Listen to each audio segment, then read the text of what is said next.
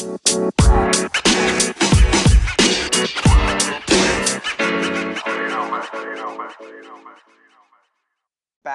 down, spikes on. Welcome to the track. Hi, my name is Colin Weitzman. I'm going to be your host for this episode of Track World News presented by The Harrier. And today, a lot of stuff happened this previous weekend. Obviously, the Prefontaine Classic just wrapped up, and so we're going to be talking pretty much all about that this weekend, as well as a few other news tidbits, things like that. So definitely want to hop right into it with Prefontaine Classic. So this past weekend in Eugene, Oregon, like we just said, for probably the 10th time, we had the Prefontaine Classic, and it was a very, very good meet. So this is our first major, I guess you could say. It's not a major, but it was the first, pretty big competition right after the Olympics. The Olympics happened, about 2 weeks ago? And so we had a lot of those former medalists, a lot of people that competed at the Olympic Games competing here at Eugene, and so it had a lot of hype around it. The biggest hype coming from the women's 100, which we're definitely going to be getting into in a moment, but overall this was a very hyped meet, and it definitely lived up to all the marks. So looking at the end results, we had 8 records for the Eugene Diamond League, so the Prefontaine Classic. This was 8 records from that. We had 7 world leads set across all of the events, 3 Diamond League records, and then 2 area records, so national records. I believe that was Athing Mu, who we're going to get into, and then Elaine Thompson-Herah, which we're going to get into as well. So overall, very good meet. It lived up to all the hype. Had a lot of great performances, and we're definitely going to be getting into some of those right about now. So the biggest race, and the race that everyone is going to be talking about, obviously is coming from the women's 100. So this is a competition that you could say was 2-3 months in the making. We all wanted to have this be the final for the Olympics, but we were robbed of that due to a positive THC test from Sha'Carri Richardson. And so we finally got the race that we all wanted. We had Elaine Thompson-Herah, Shelly-Ann Fraser-Pryce, Shericka Jackson, and Sha'Carri Richardson all in the race. 4 of the fastest women in the entire world. And we didn't know what was going to happen. Obviously, you had a lot of people on Sha'Carri's side saying she's going to win. You had a lot of people on Jamaica's side saying one of the 3 women for Jamaica is going to win. And the biggest thing about this race is that it felt more like it was USA versus Jamaica, with Sha'Carri versus Jamaica, rather than each individual athlete against themselves. That's kind of what it felt like. And what we got was a treat nonetheless. So if you're a track and field fan, this was one of the best races you could have possibly seen over the last couple of years. We saw Elaine Thompson-Herah run a 10.54, second in the world, second ever with the world lead in the 100. The world record in the women's 100 obviously being 10.49, set by Flojo. And this was an insane race. I mean, Elaine Thompson-Herah has now set a personal best I think 3 times over the last month, which is something that is insane. I mean, her best going into the season, I believe, was from 2018. She ran a 10.7. And last year she ran a 10.9, I believe it was. She just didn't have a fantastic year. I mean, 2019. So she didn't have a fantastic year. And then now she's running a 10.54, which is unheard of. I mean, she's 0.05 seconds away from that world record. And this isn't like any world record. Like, this isn't one of those records where it's like, oh yeah, like you almost have a world record. Like, good for you. Like, no, like this is one of those records that was believed to be untouchable. I mean, if you listen to one of my first podcasts, I talk about 5 of the most unbreakable world records. And I believe this was one of them. If this wasn't, I know this was definitely an honorable mention. But the 10.49 record is something that we weren't supposed to see. Like, we were not supposed to see anyone running these times. And now every time you see Elaine Thompson-Herah on the track, you're going to have to go, oh man, could this be the day? Is this going to be the day that you're going to have to do that, because she is putting herself in that conversation of not just being one of the greatest sprinters, but being one of the greatest sprinters of all time. This also makes me wonder, where does she rank now just as a greater sprinter of all time. I mean, is she going to be better than is she better than Shelly-Ann Fraser-Pryce? I mean, she has the better PR than Shelly-Ann Fraser-Pryce. She has gone back to back. She's going for the triple double in track and field. So obviously, winning the 100 and the 200 as well as the 4x1 in this Olympics and last Olympics in 2016, and then she's going for it in 2024. And that's not something that Shelly-Ann Fraser-Pryce has done. And seeing how Elaine Thompson is running, and that the fact that she's 7 or 6 years younger than her, makes it show that it's going to be tough for Shelly-Ann Fraser-Pryce to win any more Olympic gold medals. I don't know if she's going to be running in 2024, but it's going to be tough as long as Elaine Thompson-Herah's here. And so I think that she's the best women's sprinter right now alive, easily. And I'm willing to say that she's the best sprinter alive. I mean, yes, we're comparing that to Usain Bolt. And so I would say that she is very much on her way to be the greatest sprinter alive. If not at this exact moment, she is pretty dang close, and 2022 is going to be the biggest deciding factor. Because I believe that what she's done in the women's sprint is just as impressive, if not more impressive, than what Usain Bolt did.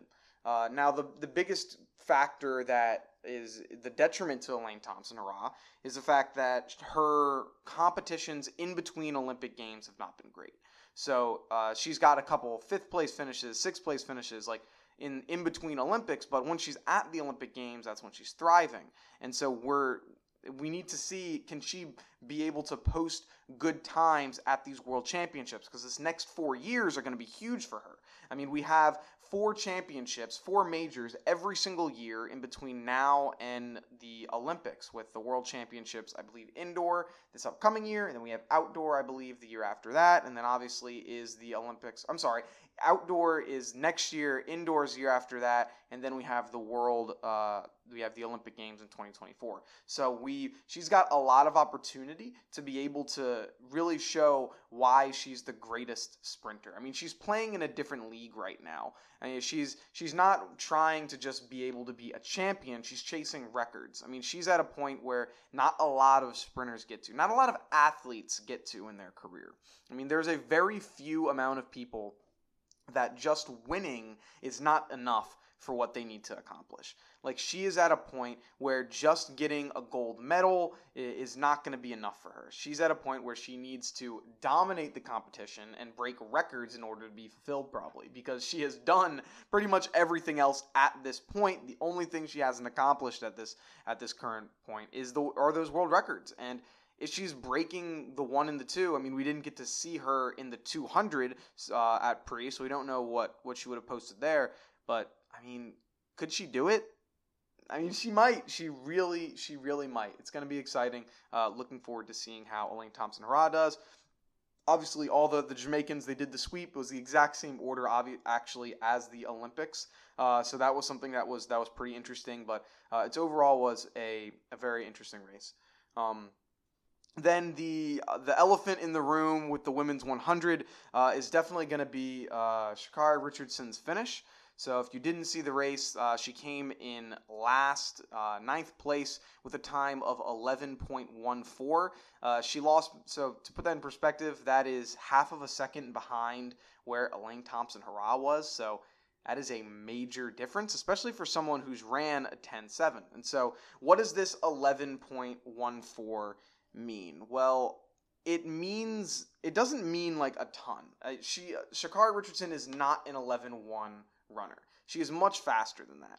I think if you look at the race, you'll see that after a couple meters, not a couple, I'd say probably after 50, 60 meters, she kind of realizes that she's out of it. She just is not at the position that the top 3 athletes are, and it's clear that she doesn't care about coming in 4th through 8th. It was win or bust. She wanted to beat the Jamaicans or it didn't matter. And you could see because she started to kind of peel things back and she ran 11.14. I mean, obviously if she wanted to run through the line, she could have come through in a 10-second race, but she kind of peeled things back. And so I think there's a few reasons why this competition happened. And so, one would just be you came up short, which happens to the best of us. I mean, sometimes you just come up short. So that's one thing that happened. Or two, just you're not at that space with your body, because all these other women, especially the top 3 women, they're coming off of the Olympics, and they're coming off of having a excellent training cycle, peaking at the right time, having excellent races and performances, and now being able to take that peak and go through towards towards pre. With Sha'Carri, like, she didn't have that. I mean, she ran at the trials, and then she wasn't able to compete, and then now she has this meet a month or so later. Like, obviously, there's going to be issues with how she's going to be competing, because she wasn't able to run against other women really, except outside of during practice. So obviously, it's one of those two things, and I think it's definitely a combination of it. I mean, the biggest probably is the fact that she got thrown into the fire with this race. Like, she went from 0 to 100 full steams ahead in the blink of a hat. Like, it'd be like going from being, playing t-ball to then being like, you know what, you're going right into the MLB, because she went from not competing at all to being in one of the fastest races of all time. And so and not only that, there was so much media and so much hype ahead of this race that if you don't perform, then it's going to be like, oh man, I'm letting people down. I mean, there were ads before and after the race, Nike ads of her, like, slapping her nails against the the table, like the waiting thing, and saying like, well, I've been waiting, like, are you, like, you're gonna be ready for me when I come here. And it's like, yeah, she's doing all these outside things outside of training. You're no longer the the underdog. You're no longer the hidden gem. You are prime time. Everyone's here to watch you compete. And sometimes when you're 21 years old, I mean, you're just not going to be able to perform under that pressure. I mean, every athlete is going to say, oh no, pressure, it's nothing. Like, it's not a big deal. But it is. Like, you went from no one really knowing who you were a couple months ago to being the face of track and field in just a few months, and everyone is scrutinizing every single decision and opportunity and thing that you make. And so, of course, you're going to have issues, and it's not going to go well every once in a while. But I mean, even after the race, she said, and I quote, "This is one race. I'm not done.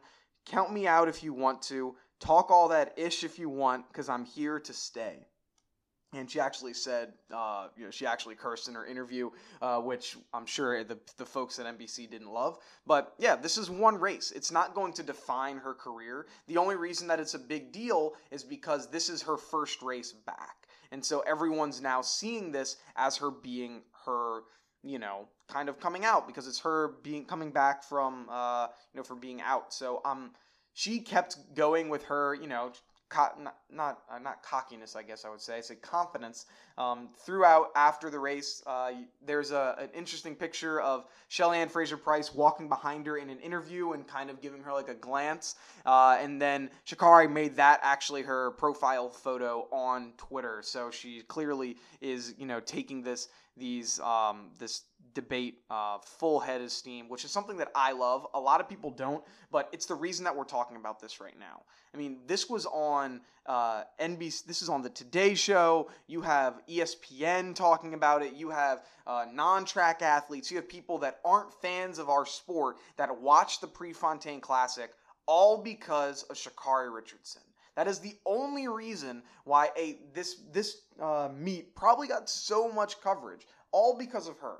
And so our sport has to realize, maybe if we want more people to watch, we should have a little bit more drama. Because the only other reason people are watching is if it's the Olympics, and that happens every 4 years. And if you want your sport to grow, you can't just be on top of mind every 4 years. You need to be on top of mind all the time. You need to have people always thinking about your sport. And that's the reason that the NFL and the NBA and all that is interesting, because there's drama all the time. There's people thinking about it all the time. Where in track and field, the only time sports matter is during the Olympic trials and the Olympics. Every other race means nothing. And so we have to make it mean something by having these types of drama, by having, these athletes that are the heroes, these athletes that are the villains. You have all these storylines and you have rivalries and debates, and you have to have that, because if you don't, then it's just a race and no one cares because it's a 9-second race, it's a 10-second race. But the fact that this had so much build up to it and the fact that this race was so interesting is what made it and is what made people want to watch. Because it wasn't the actual, race that was the most exciting part of it. Everyone loves the anticipation. It's like when you have Christmas. It's almost like all the anticipation, the month leading up to Christmas is always better than Christmas Day. Christmas Eve, always better than Christmas Day because it's the anticipation of everything and the build-up and the tension. And that's what makes things interesting. That's what makes sports great. And if we don't have that, if we don't have a Sha'Carri Richardson, we don't have any tension, we don't have any build-up, we don't have any fans. And that's what we need. And so, yes, is it going to come and bite you in the butt every once in a while? Of course, because why wouldn't it bite you in the butt every once in a while? But if you don't act out, if you don't have passion, if you don't have spunk, you don't have confidence, no one's going to watch your sport. And that's what we need. And so I'm happy Sha'Carri put herself on a limb to try to be able to do it because it was awesome. And I think we brought more people to watch the sport. So we talked for 15 minutes. We talked about the 100 for the women. Let's move on a little bit for here in the pre. We'll go to the 800 for the women. Athing Mu, she ran a 1:55.04. Created the American record. She beat everyone by a landslide. She actually opened up. She made a tweet. I couldn't verify it, but she tweeted out saying that she opened up in 55 seconds. And so if she's opening up in 55 seconds, closing in a minute, imagine when she can start closing a little faster. Imagine when she can start opening up in 55 and she starts closing in 58, 57. Oh, man, she's going to be dangerous, man. She is going to be crazy. Once Athing Mu starts opening up in 55, closing in 57, no one's going to stop her. I mean, she's really got an awesome chance of being one of the greatest middle distance runners of all time. I mean, this is obviously me talking way in the future, but she has the potential to do it. I mean, she's 19 years old running 155s? If she can do that now, I'm interested to see what she's going to do when she actually hits her prime. Because athletes in track and field, your prime isn't going to be until you're about 24, 25 years old. So she's still growing, she's still developing, she's still finding her stride. And so once she actually hits that is when it's going to be interesting. Because the 2024 Olympics is probably closer to when she's actually in her prime. She'll be 24 at that point, so that's going to be kind of when she's her prime Olympics. I guess you could probably say 2028 will also be similar, but she's going to be in a really good spot to be the face of a sport for a while. She said this is going to be her last race of the year. She plans on going on vacation, well deserved. She's had a long season, been able to capture national records, been able to capture Olympic champions, Olympic golds, and so she's just been an amazing pillar for the sport. Now, the only award that she says she wants to win is the Bowerman, which she should win. The only other person I think that's really kind of in the running for that is her teammate Tyra Gittens, who under any other year would probably win this thing, but the fact that we had, we had this big racer who is the number one of the best runners of all time in there is going to make it tough. But excited to see what she does. ESPYs, you messed up. You should have given it to Athing Mu. She should be the one that won the best athlete of the year. You should have at least nominated her. At least, come on, be respectful. Then let's go over to the 100 again, but on the men's side, we saw Andre de Grasse win in a time of 9:74. Fred Kerley came in second with a time of 9:78. Other notable times, Michael Norman in his first 100 of the year ran a time of 9.9, and then Gatlin once again runs a sub-10 race of 9.93 at the age of 39. He's about to be 40 very soon. So de Grasse just shows that he's Mr. Consistent. He has been very, very consistent throughout his entire career. And that's something that obviously is going to be great when it comes to your legacy. I mean, he's always been running in these times. He was just 0.02 seconds off of being the no, I'm sorry, that was the world lead. Sorry, Kerley was 0.02 seconds off of having the world lead there if he had won. But it was this is a crazy time for DeGrasse. It's great for him, and I'm looking forward to seeing how he's going to build off of this. Is he going to then run? Is he going to run any faster? Are we going to see a 9.6, a 9.5 out of him, or is he just going to be super consistent in these 9.7s and 9.8s that he's running? I'm hoping that he can kind of get over that hump and not just be very consistent, but be even better with his consistency. Like we said, Fred Kerley running a 9.78. This would have been the second best time in the world, 20 days, the day before, if he had ran this. So 9.78 from a guy that was a 400-meter runner, not 7 months ago, was pretty much only exclusively training the 400, to now be running a 9.78. Extremely impressive. He mentioned in an interview that he plans on doing not only the 100 and the 200, but he wants to close out the season running a 400 meters. And so I'm going to be interested. It's going to be interesting. I wonder if he's going to be running, if he can get that 42 that he wants to have. Everyone knows he has that phase 42. I'll be interested to see if he can do it. I think he can. If we're talking who are the best sprinters right now, Elaine Thompson-Herah is the best sprinter right now, best female sprinter as well, obviously. And then on the men's side, I have Fred Kerley being the best sprinter for the men because of his range that he has. Like, he can do anything from the 100 up to the 400. Hell, I'm sure if you wanted to get into an 800, he could probably be running, 148s, like 147. So he is just been super dominant. Norman, 9.9 is respectable. I mean, he beat some good people here. I mean, he beat Gatlin, Gillespie, Isaiah Young, so he beat some good runners. I'm going to be interested to see if this is going to be a race that he'll look into doing more in the future, or was this just a one-off thing? I mean, I hope that he does run a few more to give it a shot to see if he could run even faster, because if he does ever run like a 9.8 or a 9, a low 9.8 or, a 9.7 high, this might be something that he wants to take a look into. And so the 9.9 lets him know, I think he came in 5th, gives him the idea like, hey, I can run this race. I'm not the fastest right now, but I was also training 400s almost exclusively. And so to do this without, even looking into the 100, can bode some confidence in him. Then finishing off in the Prefontaine Classic, highlights 200. Noah Lyles ran a 19.52, won the race, beating Kenny Bednarik, ran a 19.8, who beat him at the Olympics, I believe. Did he run? Was he the one that came in second? I think so. Yeah, I hope. Oh, man, I'm going to sound like an idiot if he didn't, but I believe he did beat him in the Olympics. His brother then, Josephus Lyles, ran a 20.03, which was a personal best for him. But, Lyles had a really good bounce back. I mean, he showed that he didn't really do as well as he wanted to in the Olympics. And then to come back and run a 19.52, almost a PR, is huge for him. And so for him, the biggest obstacle is the exact opposite of Andre DeGrasse, which is consistency.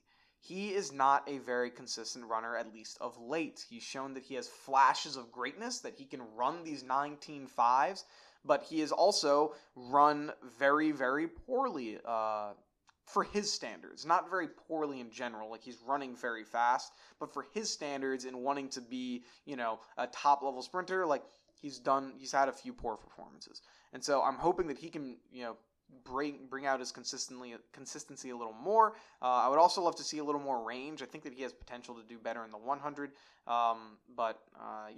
Great win for Noah Lyles. It's great to see him back in the saddle. Wonder what he's going to do the rest of the season. So that's going to be Prefontaine.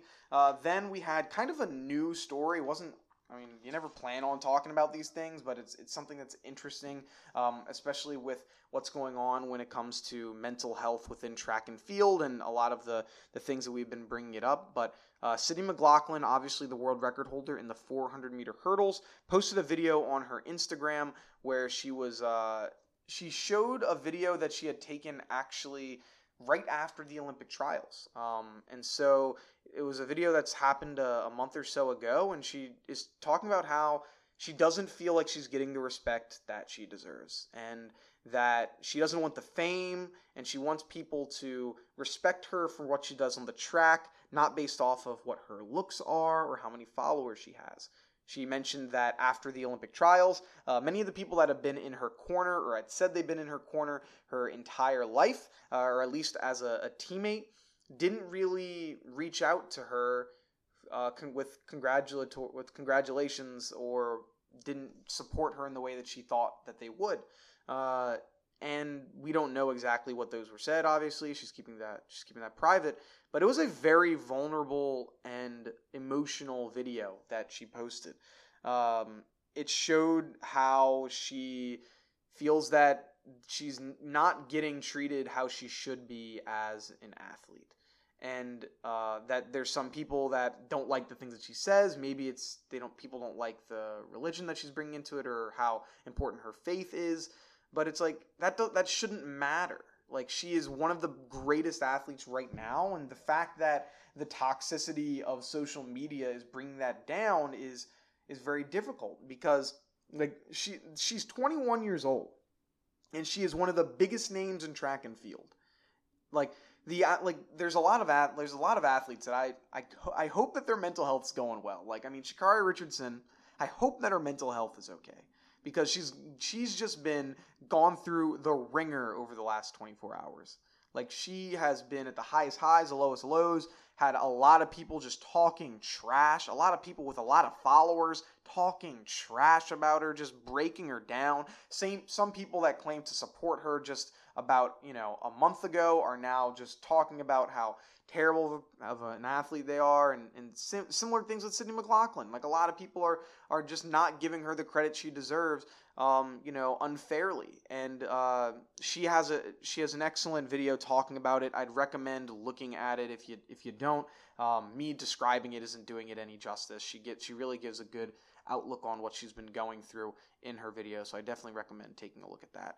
But yeah, that's going to be everything for us here. Next week, big meet in Switzerland, La Swain. I definitely butchered the heck out of that, but that's going to be a good one. So take a look at that meet. We'll definitely be covering what happens there, but want to wrap this up because this is obviously a little bit of a longer one. Yeah, hope that you enjoy. Obviously, we want to make sure that you take a look at our videos or interviews that we have going on. There's been a lot of great ones. We have a lot of good ones with Olympians, future Olympians, and past and medalists and all that coming out, so go enjoy that. But yeah, if you've enjoyed this, please make sure that you leave a like, subscribe, leave a review. Really helps us know that you're enjoying the content. Only takes about 5 seconds, so if you could take that time out of your day, it would really mean a lot to us. Awesome, so have a good one. Talk to you soon. Peace. You